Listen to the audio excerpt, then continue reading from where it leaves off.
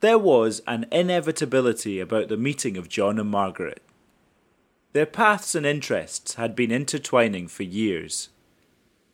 Several times they had been in the same place at the same time, but had not met until a wet night in 1934, when he took the Loch Earn to South Uist to address a meeting of the Sea League. He'd heard about the young American who was collecting songs and taking photographs, and he hoped that she might provide illustrations for his book. He might secretly have been hoping for more than that.